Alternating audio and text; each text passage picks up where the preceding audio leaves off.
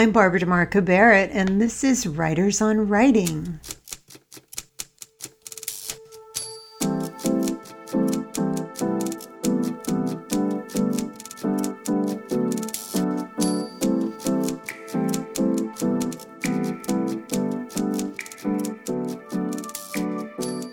My guest today is novelist Erica Ferencik. On the show, she talks about the thriller form, writing in first person, being a plotter, influences, and much more. But before we bring her on, if you like what you hear and you find that you benefit from the authors we've been bringing to you for the last 20 some years, please consider visiting patreon.com/Writers on Writing and contributing whatever you can. $5 a month, the cost of a coffee, will help us out and make it possible for us to continue bringing great authors to you. And as a supporter, there are perks. There are writing prompts, tips, and extras. Now for our show featuring Erica Ferencik. She's a graduate of the MFA program in creative writing at Boston University. Her work has appeared in Salon and the Boston Globe, as well as on NPR. She's also the author of The River at Night and Into the Jungle. Her new book is Girl in Ice, published by Scout Press, which is an imprint of Simon & Schuster. Let's bring her on. So, Erica, before we get started, I have to say we have a couple of things in common. One of them is your blue drink. I found you on Instagram and you have a blue drink. And for one of my stories, I have a blue martini. And so I want to hear about the blue drink. But the other thing we have in common is we both have Maine Coons. And I thought that was kind of interesting because I don't think I know anybody at the moment that has a Maine Coon. And I don't think I do, just you. And this guy, I know this is a podcast, but he might make an appearance because he gets very jealous. Does yours get jealous when you? Yeah, he doesn't like the door to be closed. That's exactly right. Exactly right. He really doesn't like it. So I gave up. All the doors are open at all times. Yeah, they're just open. What about the blue drink? Tell me about the blue drink.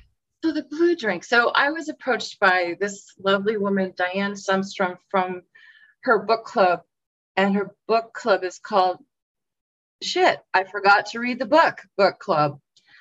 And she wanted to do like this cocktail party in downtown Boston. I thought, oh my God, that's so fun. I said, well, we should develop a signature cocktail, like as I went through all these ideas. I'm like, oh no, I'll go on the internet and I'll buy little tiny doll girls and I'll freeze them in ice cubes and I'll put them in, I was like, yeah, people will choke and die. That'd be awesome, Erica. Great idea.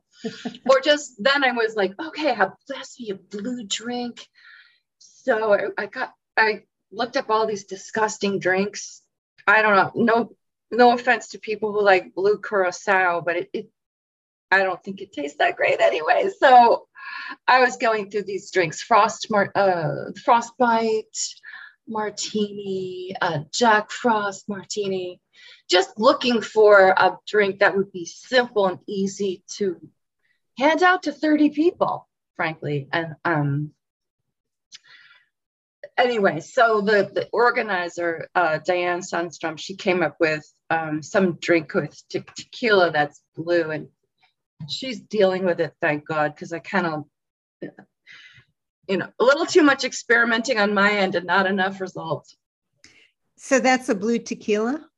It's I don't know how she's making the drink blue, but I didn't quite read all the ingredients, but it's maybe it's just some kind of margarita with a blue element. Yeah.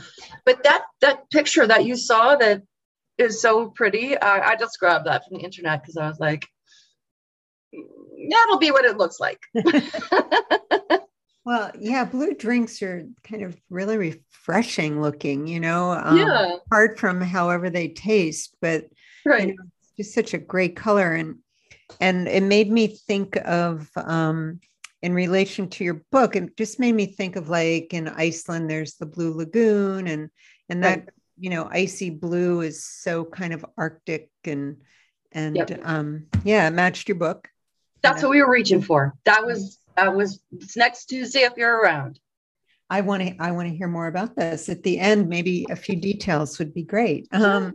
But yeah, so let's talk about Girl in Ice and how did the book come about? How did the story come about? Do you remember sort of the inception of when you knew this was a project that you had to write?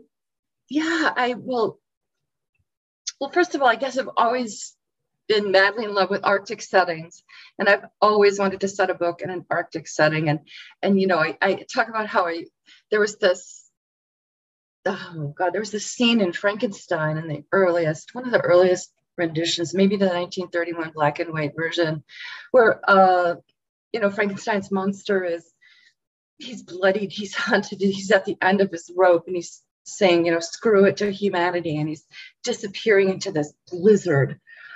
And just that visual, I've just never forgotten it. And there's no Frankenstein in Girl in Ice, but it's just that feeling. I have always been kind of in love with. And I love sort of closed door mysteries where you don't know what's going to happen, but there's this, or you're in this closed environment and there is a very threatening sort of setting, and you can't escape. So I just fell in love with those things. But the actual spark came in 2017. I was walking behind my house. I live in outside of Boston, and it was a winter day, and I walked by this pond, and it was frozen solid. And I saw in the pond there were 3 juvenile turtles, and they were frozen solid, and they just like half stroke, mid stroke. And I thought, they don't look alive, but they don't look dead either. So I ran home and I Googled like, what can freeze and thaw out alive? And there turns out there are a number of creatures that can do that. Most of them, alligators, some crocodiles can do it, various fish, certain turtles, obviously, but most of them possess a cryoprotein that we do not possess. And this cryoprotein protects the cells when they freeze. I mean, think about ice. Ice becomes jagged. And so if it were in your cell, it would break the cell and destroy the cell. But regardless, I came home, I had this vision of a girl in a glacier, and I could just see her foot from the side, and she was running from something. And from there, I was just trying to figure out what her story was, what she was running from, and why, and what had happened to her. So then I just went back and back and back to the story of the linguist who was tasked to go there and find out. So let's go a little bit more into that in terms of you trying to figure out what the story is. I mean, are you doing sort of any kind of writing about this? Are you doing a character biography? What are you doing to get to the point where you can start writing? Well, I'm sure we both know, and probably many of your listeners know, the concept of pantsers versus plotters, those who write from the seat of their pants versus plotters, one who plots, and I'm a solid plotter. And I don't want to say plotter, but I'm a plotting plotter. I'm that way because of years and books of, many books started and abandoned without a plot that, either exists or is really well thought out. You know what I mean? So I guess for this, I had this idea, and then I really thought, well, who are the people that are there? How could their lives, resonate with each other, their journeys, their weaknesses, their desires? How are they in conflict? We all know conflict is the word to get your story going. And And I just wanted to create in Val, who is the linguist, someone who, an empathetic character. Should I just say in like 3 sentences what the book is about? Yeah. Okay, so why don't I do that? I'm just drinking a little water here. So, excuse me. Girl in Ice is about an American linguist named Val, who is tasked to go to a remote climate research station off the coast of Greenland, where a girl has been found in a glacier. The girl has thawed out alive, speaking a language no one understands. Now, 8 months before the story begins, Val's twin brother, Andy, who was a climate scientist out in this remote location, walks out one night, 50 degrees below zero, freezes to death. Val is shattered by disinformation, obviously. She doesn't know if her brother took his life or something happened up there that,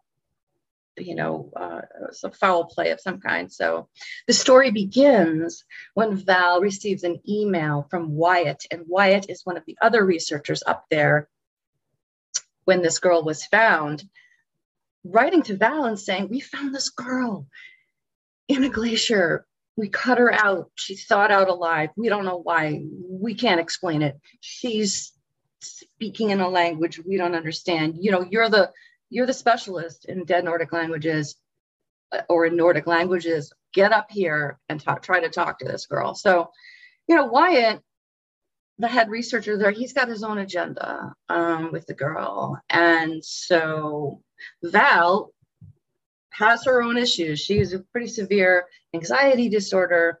She's only comfortable in a few settings, her home and school where she teaches. So at first she doesn't want to go, but then in the email is a clip of the girl speaking, and she plays it, and she doesn't understand a word the girl is saying, but she hears fear, and she hears this terrified kid, and Val just thinks to herself, well, for the first time in my life, I'm really going to step out of my comfort zone and figure out what's going on. So that's why she agrees to go to Greenland and try to not only find out what happened really to her brother, but understand who this girl is. So that's what the book is about.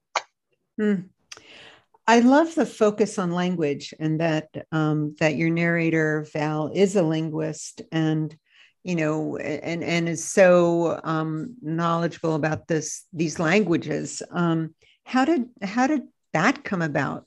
How did she become a linguist? Well, I needed her to be a linguist. I mean, so then I was like, well, do I know any linguists? I guess once again, I've got to do my research. I did go to Greenland for a month, I have to say. But so I thought I talked to some linguists and asked them all about it. And I also asked them, what would it be like to speak to someone, in this case, a 7-year-old girl, and what would it be like to speak to someone and you really don't understand? There's no base in any modern language, any of the Scandinavian or Inuit languages that you recognize.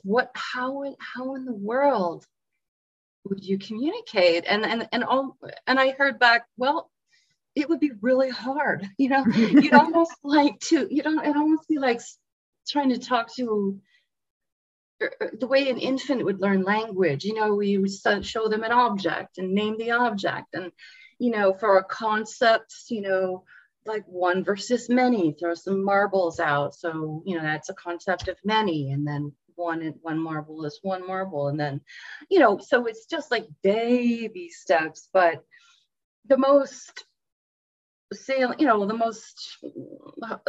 worst thing getting between Val and this girl is her fear and her terror and her fury. I mean, she wakes up in clothes she doesn't recognize, with people who aren't her parents. And, to do a little spoiler here, in a she wakes up in a building and she's never seen a building before like this. So in order for me to communicate with you, Barbara, you and I need to want to communicate, right? Mm-hmm. So it wasn't until the girl trusts Val enough to speak to her. It wasn't until actually Sigrid, the girl, realizes for her own survival, she has to speak to Val. Does she start to make herself be understood in any real way? So, sorry, go ahead. Yeah, that's okay. Well, I was going to say, so obviously then the story came first and Val needed to be a linguist because you needed a linguist in there. The linguist did not come first. The girl in ice with the unknown language came first. Yeah, the girl in ice with the unknown language came first. And then I thought, she has to have a story. I mean, who is she? Why is she there? And how could she possibly, in the world I've created anyway, how could she possibly thaw out alive? Like what technology, quote unquote, would she have that she could do that? But I also wanted to make Sigrid, the center of,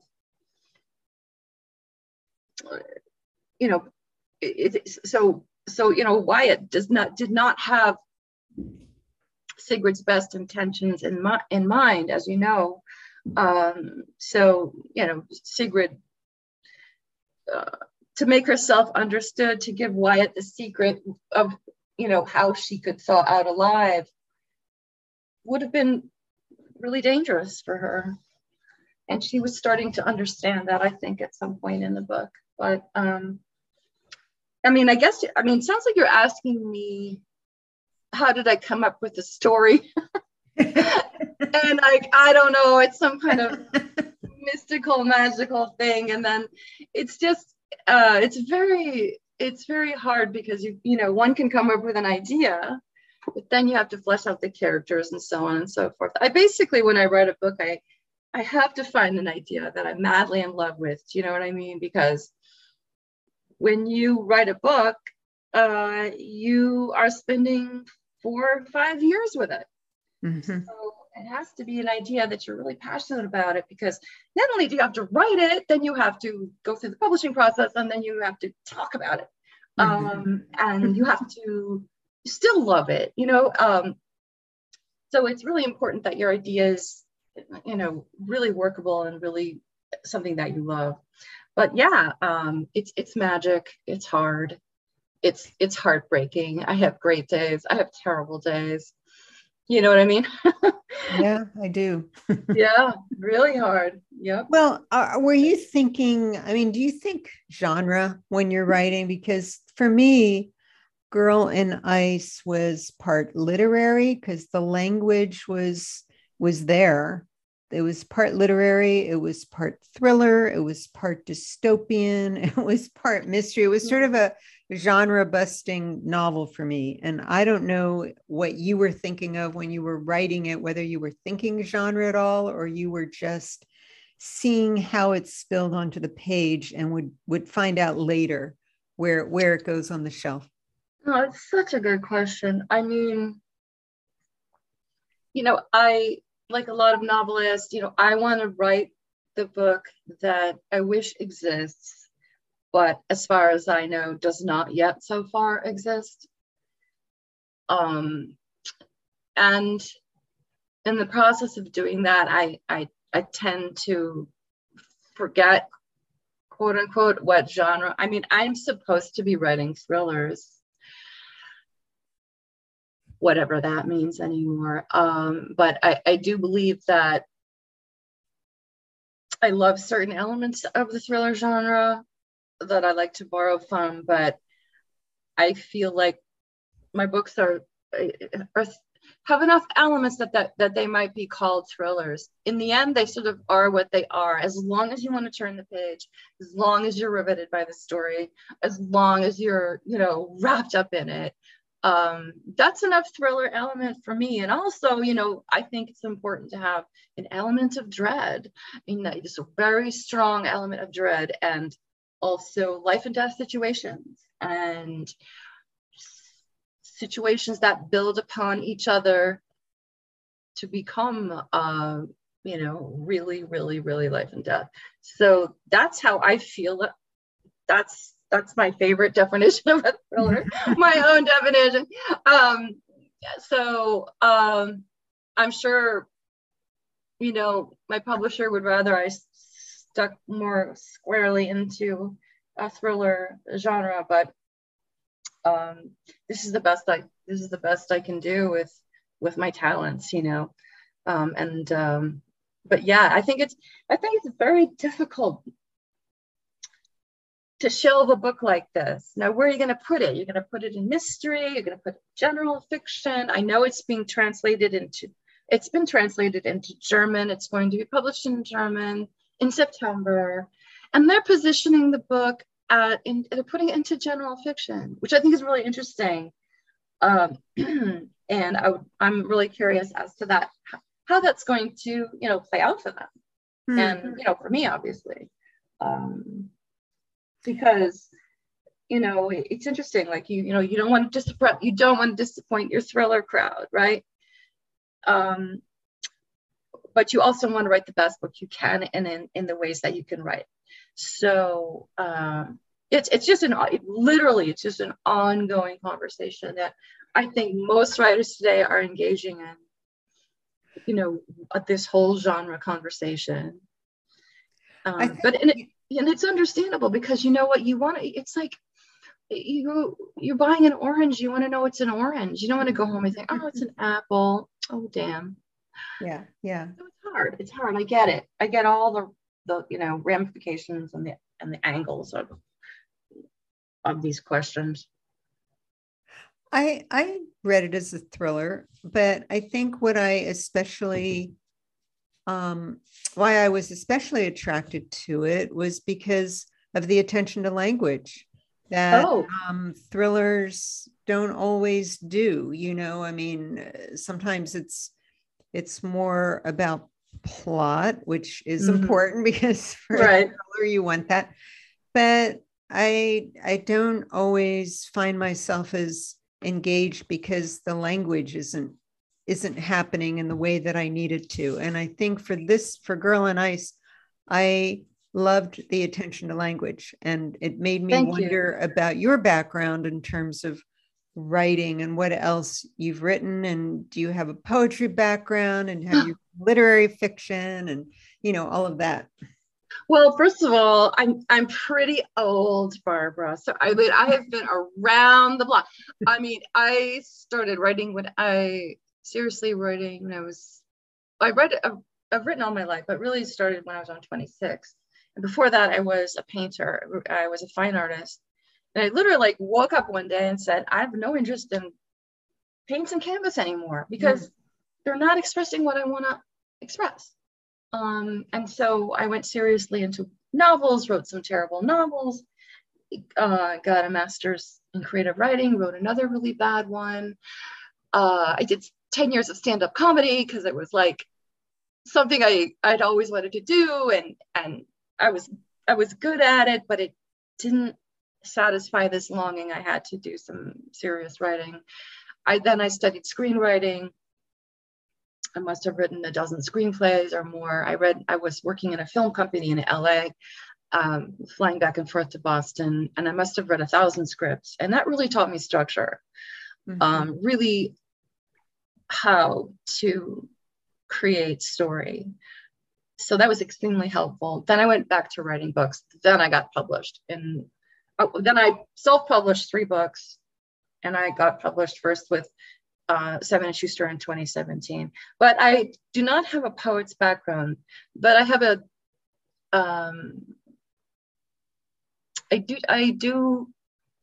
I feel in order to give the reader the experience that I want them to experience, I have to really dig deep into all the senses keep the story moving, but dig deep into having them experience, feel the Arctic, feel the cold, feel the isolation, understand what that is like, and then also bring in all the human elements and the reflections of the character that the character makes. I just that's the part. I guess that is true. I mean, and I guess your basic thriller, the sentences seem to be quite short and sort of staccato and not as illustrative as I would like, as I would prefer. So I sort of see what you're saying. Why do you said that you might not be as what did you say? I think I wrote it down. You said you're supposed to be writing a thriller, and is it enough of a thriller for your agent, editor, etc., readers? I mean, what do you mean? What do you mean by that? Well, so I mean, if I am, I mean, I'm reading a bunch of thrillers now, very, right hot off the press, and as you said, they're very plot driven, kind of light on the character, heavy on getting the story going right away and inserting sort of danger. But how do you have your reader feel danger until the reader starts to really identify with the protagonist and empathize with the protagonist and project themselves into the protagonist? I mean, you can have 10 readers read the same book. 7 can love it to death and 3 will hate it. And quite possibly the 3 that hate it just never cared about never cared about the journey, never cared about the main character for whatever reason. So I think there's a lot of pressure on writers today to, you have all these classes on first page, first chapter, grab them, suck them in, I mean, it's like, whoa, slow down. I'm not saying, write 20 pages of backstory to start your novel, but your reader most readers will give it 20 pages. And by that time, they should be feeling it, be relating to this character or characters enough that they want to go on a 300-page journey with you. That's a lot to ask of someone. I mean, I feel, beyond paying for the book, the most generous thing a reader does is read it. Right.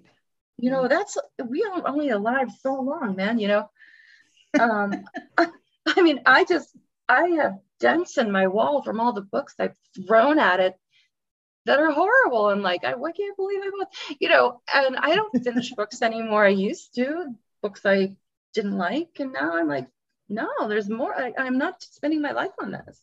Yeah. I just don't have time. Not saying thrillers are bad at all. I mean, I read one, which was The Push by Ashley Audrain. Have you read that? I haven't. Oh my God. So just a great thriller. It's kind of the whole, evil child trope, bad seed thing going on. And but very updated, set in New York City, and it's doing fabulously well, and it should. But it's something about the way she writes it. You really, really relate to it, and I think a lot of it is just brilliant stuff she writes about parenthood and about having a baby and the reality of having children versus the sugarcoating we often see or hear. Do you know what I mean? And so right away you're relating to the story, even if you're not a mother. You know enough. If you've been alive long enough, like you're right away into it. So yeah, I mean, I have lots of patience if a book wants to just give me something a little deeper about the characters. I mean, there are ways of keeping your reader on track if you keep keep it moving without it turning into some sort of staccato, gunshot of a book, like, and then he ran and then he saw and she was scared and so on. You know what I mean? Yeah. Yeah, I do. Well, this would be a great time to hear you read from Girl on Ice. How about it? Okay. Thank you, Barbara. Yeah. So I'm going to read this very short passage. The whole thing is a page. You'll hear me turning pages, but don't be scared. I'm not going to read that one. And I think nothing worse than a reader like droning. I mean, a writer just droning on and on. But so the part I'm going to read, I'll set it up really quick, is in this remote climate research center, there is another person there. Her name is Jean. She's an older woman. She's kind of the grunt. She's the mechanic. She's the cook. And she witnessed this girl thawing out, and this girl thawing out alive. And she's relating what it was like to Val, the linguist, exactly what it was like to witness this. And also, and just quickly, Jean there's a lot of people dealing with grief in this movie. I'm already thinking of it as a movie. I hope that's a good sign. Because she lost her husband and daughter in a car crash, and she'll relate to that in this. Okay, so here goes. Okay. Her skin was so cold, but not hard anymore. It was softening by the minute, but we had to give her time because, things thaw from the outside in. So we were patient. But soon we checked for breathing or a pulse. And of course there was nothing. So I was getting nervous. I couldn't believe we were disrespecting a body like this, a body that had been at peace in the ice. What were we going to do now? If she was dead, and it sure looked like it, how would we bury her in the frozen ground? Then her left hand twitched under the blanket. We both yelped and jumped back. After a while, I thought we both imagined it. But then her jaw dropped and her mouth opened and closed. So we checked for a heartbeat, nothing. So boom, right away, Wyatt was on her with a defibrillator. Just about bounced her off the table, she's so small. But he did it again and nothing, she wasn't breathing. Her eyes still glazed over, both her hands still, like what we'd seen was just some side effect of a body thawing. And I begged him to stop, but he wouldn't. I begged him in Frances's honor. Frances was my daughter, to stop. I said, Wyatt, maybe this is some rigor mortis thing setting in. Just leave her be. Must have been the 10th try. Something changed. You could feel it in the room. This crackling energy filled it up. Wyatt was looking down at her, smiling. From where I sat, I saw her hand shoot up, sort of smack his arm. I screamed and jumped, ran over.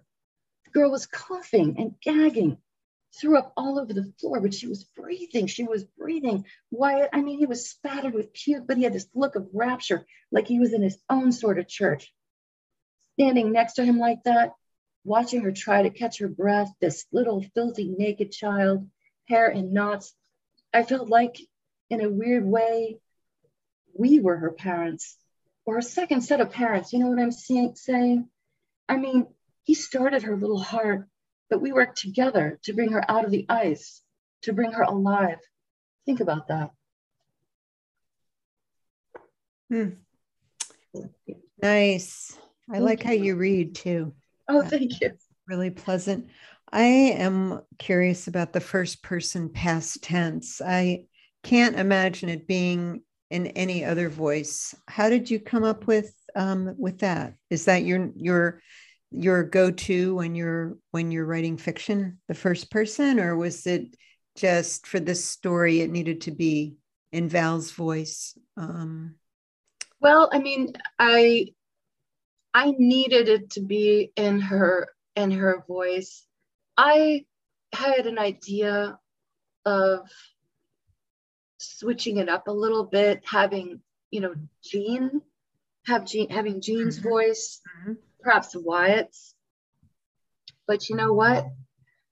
I think I might be lazy because I was like, That's really hard. I think I'll just stand in the voice of Val.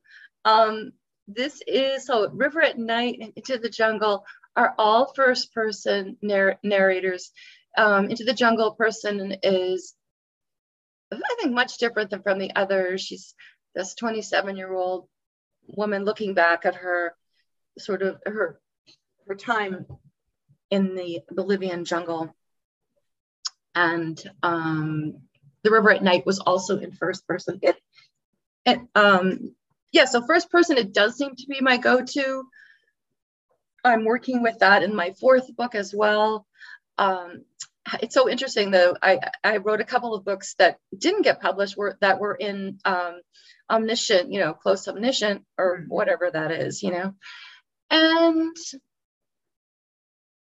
I didn't feel so something about being in the first person that I feel like can really, really get close to the action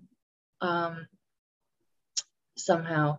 Past tense, yeah, always past tense. Perhaps it's fashionable now to be in present tense. Is that a thing right now, Barbara? I have been receiving a lot of novels from publicists, especially domestic thrillers. Yeah. And so many of them are in the present tense. And for the most part, it makes me a little crazy. And I used to love the present tense so much, and I still do with certain books. I mean, Presumed Innocent is, I think, first person present tense. And it's one of my all-time favorites. But I don't know, lately it kind of drives me a little crazy, maybe because there's too much. Tell me, and I don't want to be in the shoes, often I don't want to be directly in the narrator's shoes. I like that little bit of remove that past tense gives you, but I do love first person. But it's that's so interesting, because I never thought of being in past tense as giving, among its other benefits, also giving a bit of a remove. But of course, because it's past, yeah. It happened. It's not happening at this moment. Yeah, no, this whole way of writing the present tense is this breathless sort of like, it's happening right now. I find it exhausting and unnecessary. And for the most part, I don't know. I think it's, if you write something in the past, in the past tense, it almost forces you to think forward into the story more as the writer. That's maybe just true for me. I mean, I really don't know. But writing first person past has been working for me. Although I certainly do maybe book 5, I might just switch it up and do omniscient, but I'm always going to stay in the past. I don't feel comfortable writing in present tense. Yeah, it's too jarring. It's too jarring. I'll probably totally do in the present tense, and they'll be like, "Oh, this is awesome! Why was I saying that?" I mean, I don't know. I just it works for short stories. When you're going to spend a little bit of time, it works. Just as, I mean, there's certain things that work, I think, with short fiction that when you kind of stretch it out and make it like long form, is it what you want to do? I don't know. Right. Well, I mean, it's so funny and also if you're talking about, first, second person. So The Push by Ashley O'Train, and I'm pretty sure I'm right about this, is written in second person because she is writing to, I believe, her husband. And now what's brilliant about it is that you forget that it's in second person because it's maybe not the whole thing is in second person, but a great deal of it is. It's just so well done. It's not annoying, it's if you have the skill to do whatever works in this world, right? In this crazy world of writing books. Yeah, whatever works. Yeah. Well, Venda Levita has a novel in the second person. I always forget the title because it's a really long title, like The Divers something. The Divers, okay. I don't know what the entire title is, but at first I was reluctant because it was in the second person. And I have read a couple of books, mostly memoir, I think, in the second person, but that work well. But I was memoir, interesting, right? And then I got into it, and I couldn't see it any other way. And she did it so expertly. Yeah. So I'm going to have to Yeah. check out The Push. Yeah, check out The Push by Ashley Well, O'Drago. The other thing I wanted to talk to you about is, a few things. You mentioned beginnings, like the obsession with beginnings, and so I do want to talk about your beginning because it. No, The first page. I mean, because I'm an impatient reader, and okay. You say readers will stay with you for 20 pages. I probably won't.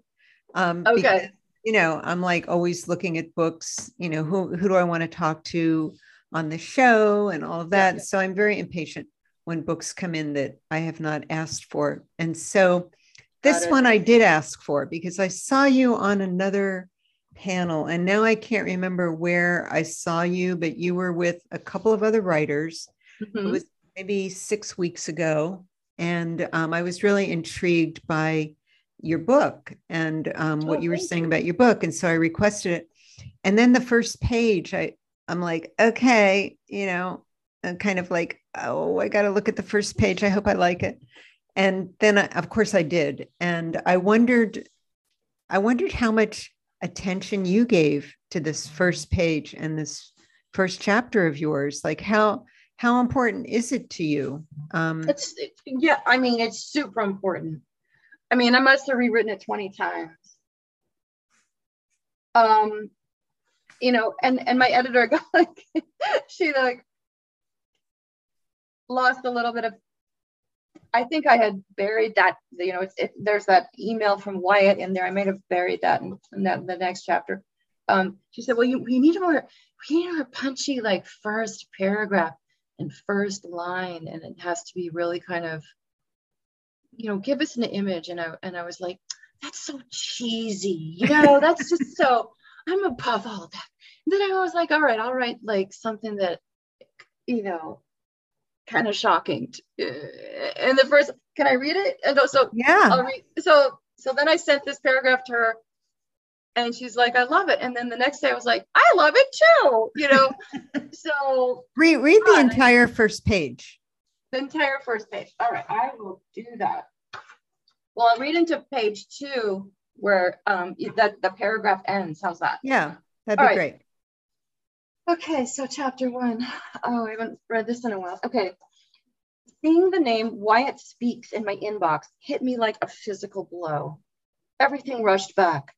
The devastating phone call, the disbelief, the image of my brother's frozen body in the Arctic wasteland. I shut my laptop, pasted a weak smile on my face. There would be no bursting into tears at school. Grief was for after hours, for the nightly bottle of Merlot, for my dark apartment, for waking on the couch at dawn, the blue light of the TV caressing my aching flesh. No, at the moment, my job was to focus on the fresh, eager face of my graduate student as she petitioned for a semester in Tibet, a project in a tiny village deep in the Himalayas, accessible only via treacherous mountain passes on foot and maybe llama, all to decipher a newly discovered language. As I listened to her impassioned plea, trying to harness my racing heart, an old shame suffused me.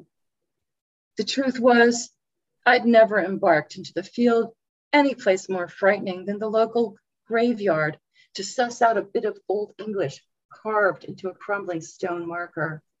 And even then I made sure to go in broad daylight because dead people, even underground, frightened me too.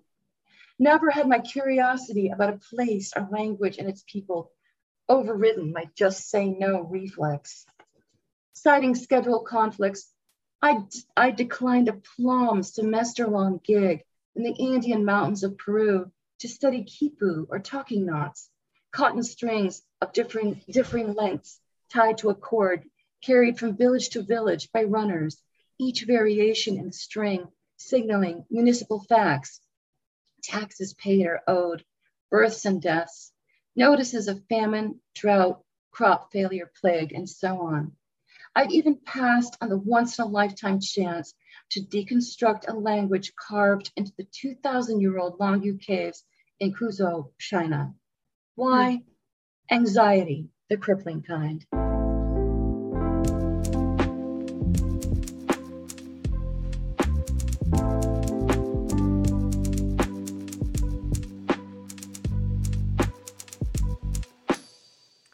Yeah, that's a great beginning. Thank you. Talk about that. I mean, how did you work on it? And did it come, was this always the beginning? Let's see, good question.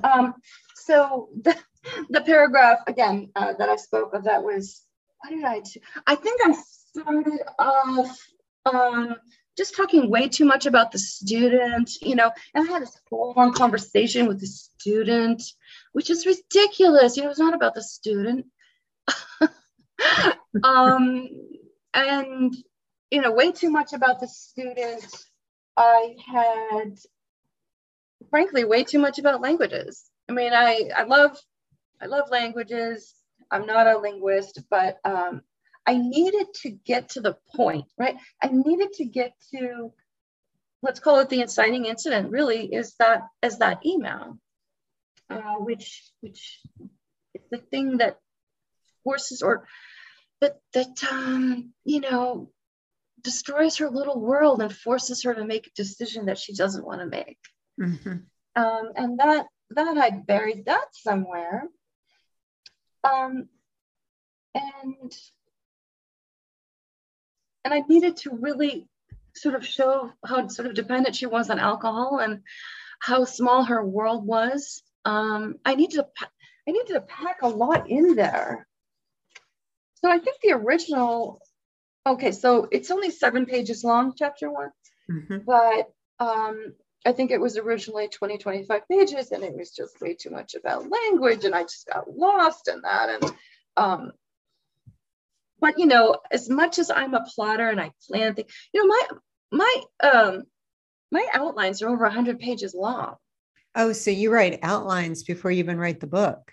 Oh yeah, I mean, I spent at least 4 months writing an outline. And what I'm using the term loosely, what Erica means by outline is a very detailed, it's almost the book, but it's in my own language and my own way of doing it. I guess maybe Scrivener. I'm my own Scrivener, you know what I mean? Do you use Scrivener? No, I don't. I make my own, like I have documents that have character, documents that have scraps of dialogue, outtakes, notes. But then I have this main document where I know I need to create, well, I like to create a 3-act structure with inciting incident, rising action, conflict resolution. Well, I need to work all that out before I start to write the book. What about the midpoint? Oh yeah, the midpoint. That's a bitch right there, right? That's like, keep your reader, but you got some pages to fill, so you have to continue the action and have bunches of turning points, and everything has to make sense and without plot holes. And it's this, you're trying to lift up this, hold up this like massive, big blobby thing, at the midpoint. But so I guess I find it much easier, more effective to work all that out first before I write a word of the book. One word of the book.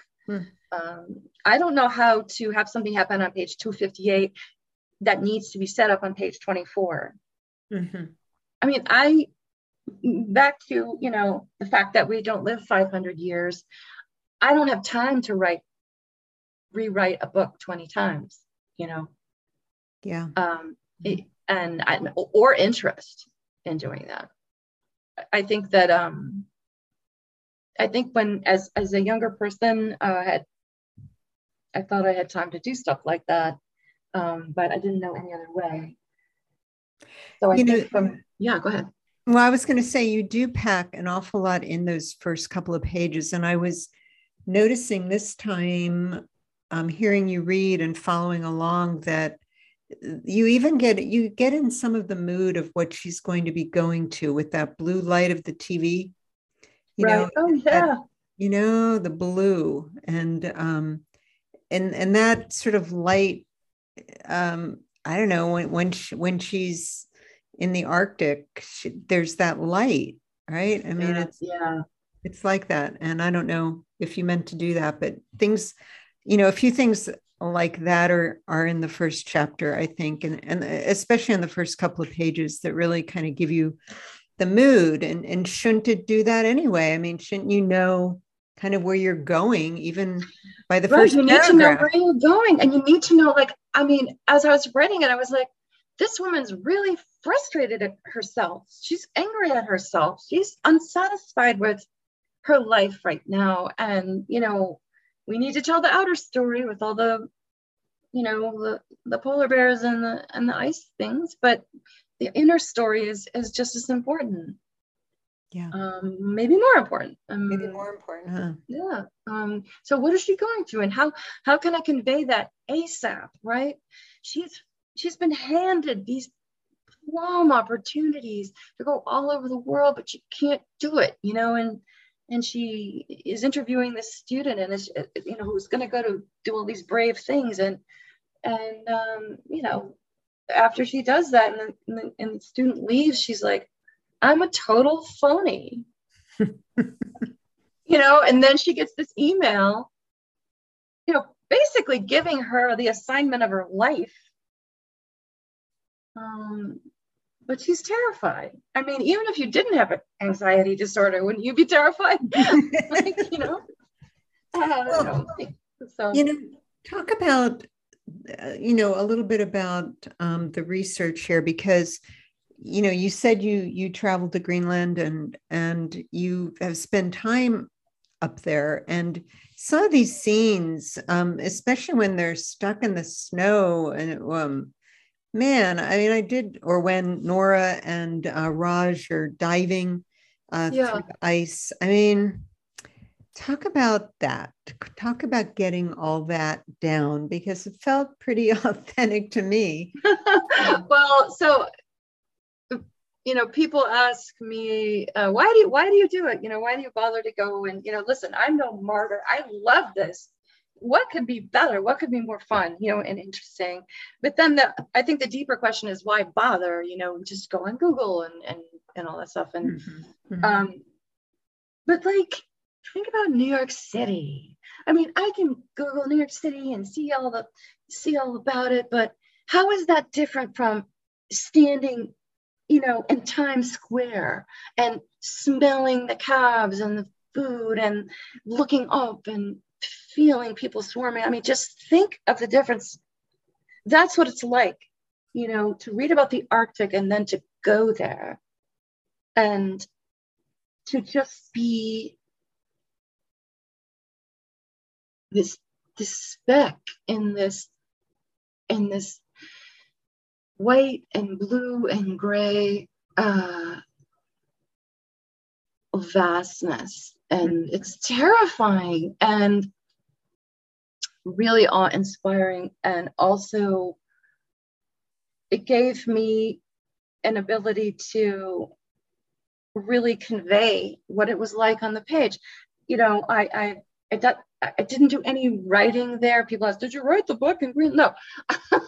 I was busy like, how are we going to survive this kayak trip? Because there's these, 20-story icebergs that are going to break at any moment.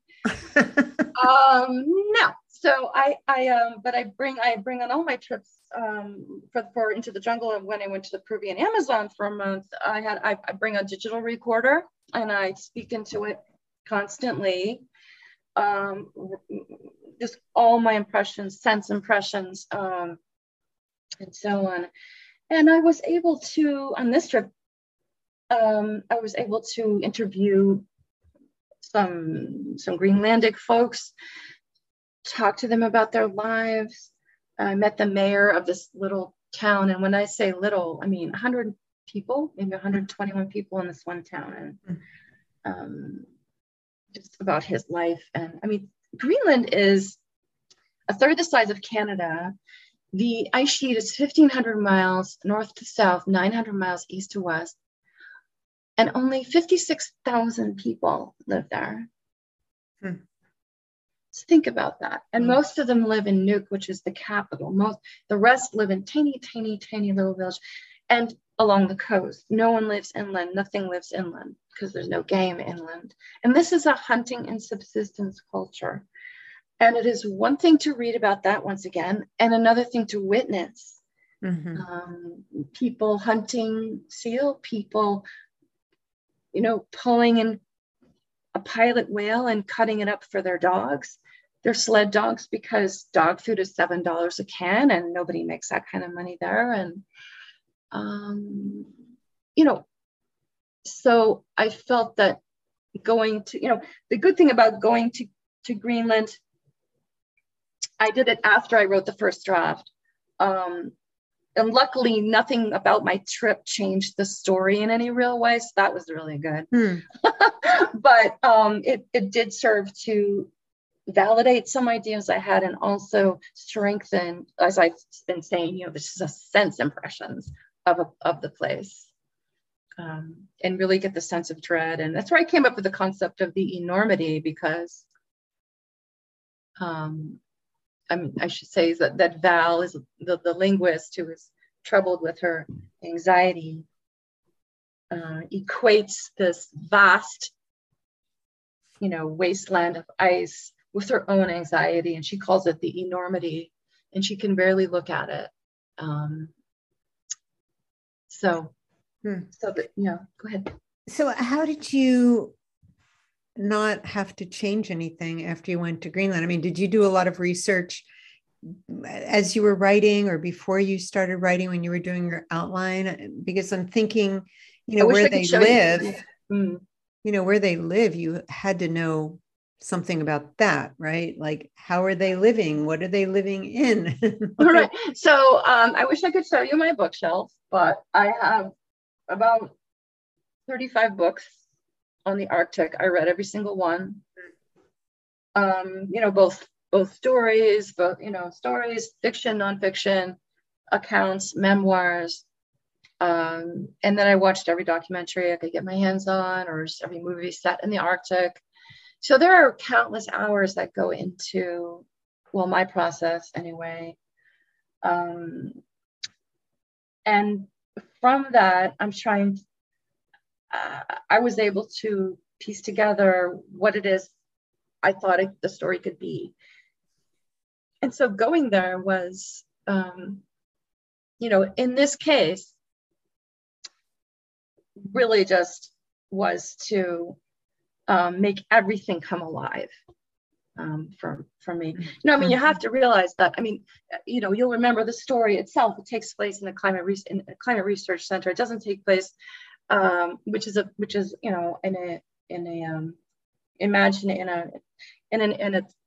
an island that I made up. I don't like setting stories in places that exist, because then it just makes people come back to you and say, well, there's no grocery store on the corner of Main Street and State. And I was like, not interested in that, But so I made up the place, and I made up this climate research center, and there's not a lot of interactions with Inuit people. So I didn't need to know that much about I needed to know about the culture, but not as much as if I had major characters who were Greenlandic. Think about it. It's a very small cast. You have Val, the linguist. You have Wyatt, who's the head researcher. You have the two marine biologists, Nora and Raj. And you have the girl, and you have Jean, who is the cook. That's basically it. And then you have, the Peacock, he's the pilot, but you don't see him. And the father, Val's father, you have that. Father, yeah. Under 10 people. And I have to say, it's a lot easier to write a book with a small cast. For me, like, oh God. Even that feels like a lot, but. Well, yeah. There's so much more we could talk about. I guess before we go, I also wanted to ask you, you mentioned The Push by Ashley somebody. Audrain, Audrain, I believe. What about other influences? Are there other writers that have influenced you along the way that you still love, that you remember? Let's see. I I read constantly, so I'm not the best. But I think there's some sort of let's see. I love the book "The Woman Upstairs" by Claire Massoud, which is a very subtle thriller. I love Ian McEwan, especially Enduring Love. Mm-hmm. I love older stuff like Flowers for Algernon. Mm-hmm.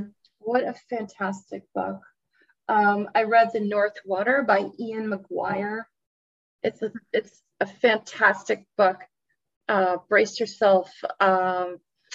It's basically Moby Dick, but a really accessible Moby Dick.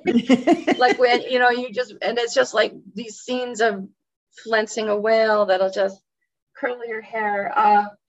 What else? Recently I read The Need by Helen Phillips, which I thought was fantastic. I just like the classics like Lord of the Flies. Let's see. Lots of different stuff. I have this list here. An older forgotten one, or seems forgotten, A Carnivore's Inquiry by Sabina Murphy. So subtle, so terrifying. Let's see, Ian McGuire's recent one, Machines Like Me, I thought was great and underrated. I'm reading this book now, Sleepwalk by Dan Chaon. Whoa, loving it. Spelled Chaon. Very different, very, very weird, hard to describe. What about advice? Maybe in closing, maybe we could close with advice that you received at some point along the way that stayed with you, or that at least had a big influence on you when it was given. Well, I can give advice that I hope is helpful. Let's do that. I think. Okay. For me, look, it took me 35 years to publish my first book. And that can sound incredibly depressing because, or it can be inspiring too. So I would just say persistence. Never, ever give up. If this is what you love, but make sure it is what you love, because you want to be happy in this world, and writing will take it out of you. It's endlessly time consuming and it's very emotional, at least it is for me. And it's a bitch in this world of everything of, I think a horrible word in this world is success. Like, what does that word mean? It can be a very damaging word. I think we all, if I had, thought of myself as being unsuccessful for all those years that I tried to get a book published, I would have stopped. You have to redefine that word. I'm certainly doing it every day. Maybe you really get good at dialogue, or you get some real tips on dialogue one day, or you understand something that you've been doing wrong that you are happy about fixing, and that's very exciting for you, or you see the light in some way, or you make a deadline on a contest, or you place in a contest, or even if you just feel like you finally mastered something you're trying to master. Writing it's like, I would wager writing a book is as complex as performing surgery, or more complex, because there are so many things you have to keep track of, pacing and dialogue and point of view, and keeping those page turning qualities and character development. And the fact that anything ever gets written and it's good at all is just amazing to me. It's very difficult. So I just would say, never give up, but also always keep learning, because I can't tell you how many times I've been humbled by something I've learned where I realized, frankly, what I wasn't doing very well, and, you have to be honest with yourself about your own writing, and try to achieve the balance of this honesty with holding on to this little burning kernel of belief in yourself that got you in all this trouble in the first place.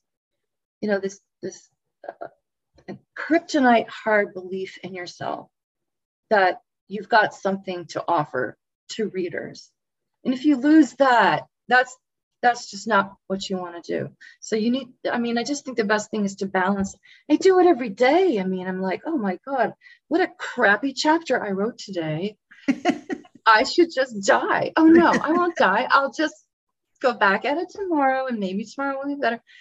And, I'm halfway through my next book, and I'm like, and even though I wrote the outline, I'm like, oh my God, this is way not feeling right. I'm in the stage where I'm trying to analyze what's wrong with the body. Why is it ill? What are the symptoms? How is it presenting? It's ill, and I need to figure out why, when I was so, cocksure early in the process that I had this one down. Yeah. And once again, another humbling event, So, and the world does go, after you're published, this it doesn't end. Then you have to deal with reviews, and you have to deal with publicity and all. So it's really important to hold on to the basics of what you love about writing in the first place. Otherwise, there's just ways to get washed away. There are ways to get washed away. And balance is important. Get outside, use your physical body, be with other people, do crazy shit. That's how you get material. Go to the party, have a great time. It's like, live your life. That's the material story, right? Right. It's been so great talking with you. I really, really appreciate you taking the time. This has been a great hour for me. Yeah, me too. It's been wonderful. Thank you so much. Thank you, Erica. That was Erica Ferencik. Her novel is Girl in Ice, published by Scout Press, an imprint of Simon & Schuster. And if you made it this far, you're lucky. We're doing a little drawing. If you would like Erica's book, email me at penonfire@earthlink.net and tell me what you heard on the show that made some sort of impression. Also, if you like the music, the typewriter music that Travis Barrett has created, you can hear an album's worth of music by going to Spotify and looking up Just My Type. There you will see it, we'll be able to download it and listen to it, and let me tell you, it helped me get into the flow and helps me every time I listen. In any case, I am Barbara DeMarco Barrett, and I appreciate you listening, being with me this long today. And come back next Monday, or at least check your podcast file next Monday, and there should be another one.